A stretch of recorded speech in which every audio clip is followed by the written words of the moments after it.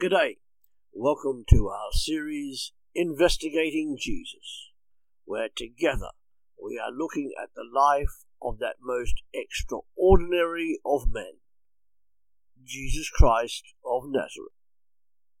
Jesus is the most talked about person in history. Almost everybody has an opinion about him, certainly in the West.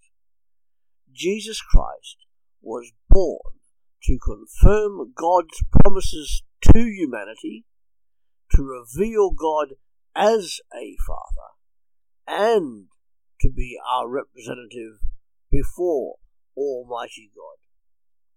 Jesus gave us an example of how to live life to the full.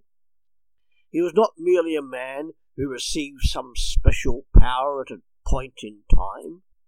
He was not some strange creation that was half man and half God, with his human nature somehow mysteriously absorbed into his divine nature. He was much more than those ideas, as we will continue to discover. God's salvation plan for humanity involved triumphant victory over sin, death, and the grave.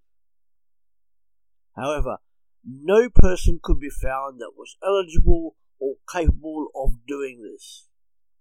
Therefore, God himself stepped into human history so that this victory could be achieved. This God-man would be fully human so that he would be able to live every feature of humanity, including suffering and death. This God-man would also need to remain fully God so that he would be able to defeat sin, death, and the grave. God's mission of salvation to earth is clearly seen in these words of Jesus' good friend and disciple, John. For God so loved the world that he gave his one and only Son, that whoever believes in him shall not perish but have eternal life. For God did not send his Son into the world to condemn the world, but to save the world through him. John 3:16-17. Jesus, being sinless, was this God-man, consisting as he did of two complete natures, God nature and the human nature.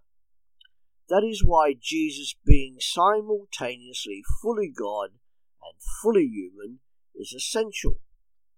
If Jesus Christ was not fully God and fully human, if he lacked in either way, he could not be the long-awaited for Messiah. That Jesus is both God and human is what makes true Christianity unique. It is why Jesus' claims to be the only way to God are true, and it is why millions of people today worship him and acknowledge him as their God around the world. We investigate more about that next time. With that said, from what little we know of his childhood and early life, we know that Jesus grew in stature and wisdom amongst his peers and his community. Thanks for joining us in this series. Come back every day to www.partakers.co.uk, where there is something to help you live your life as a Christian disciple in the 21st century. See you later.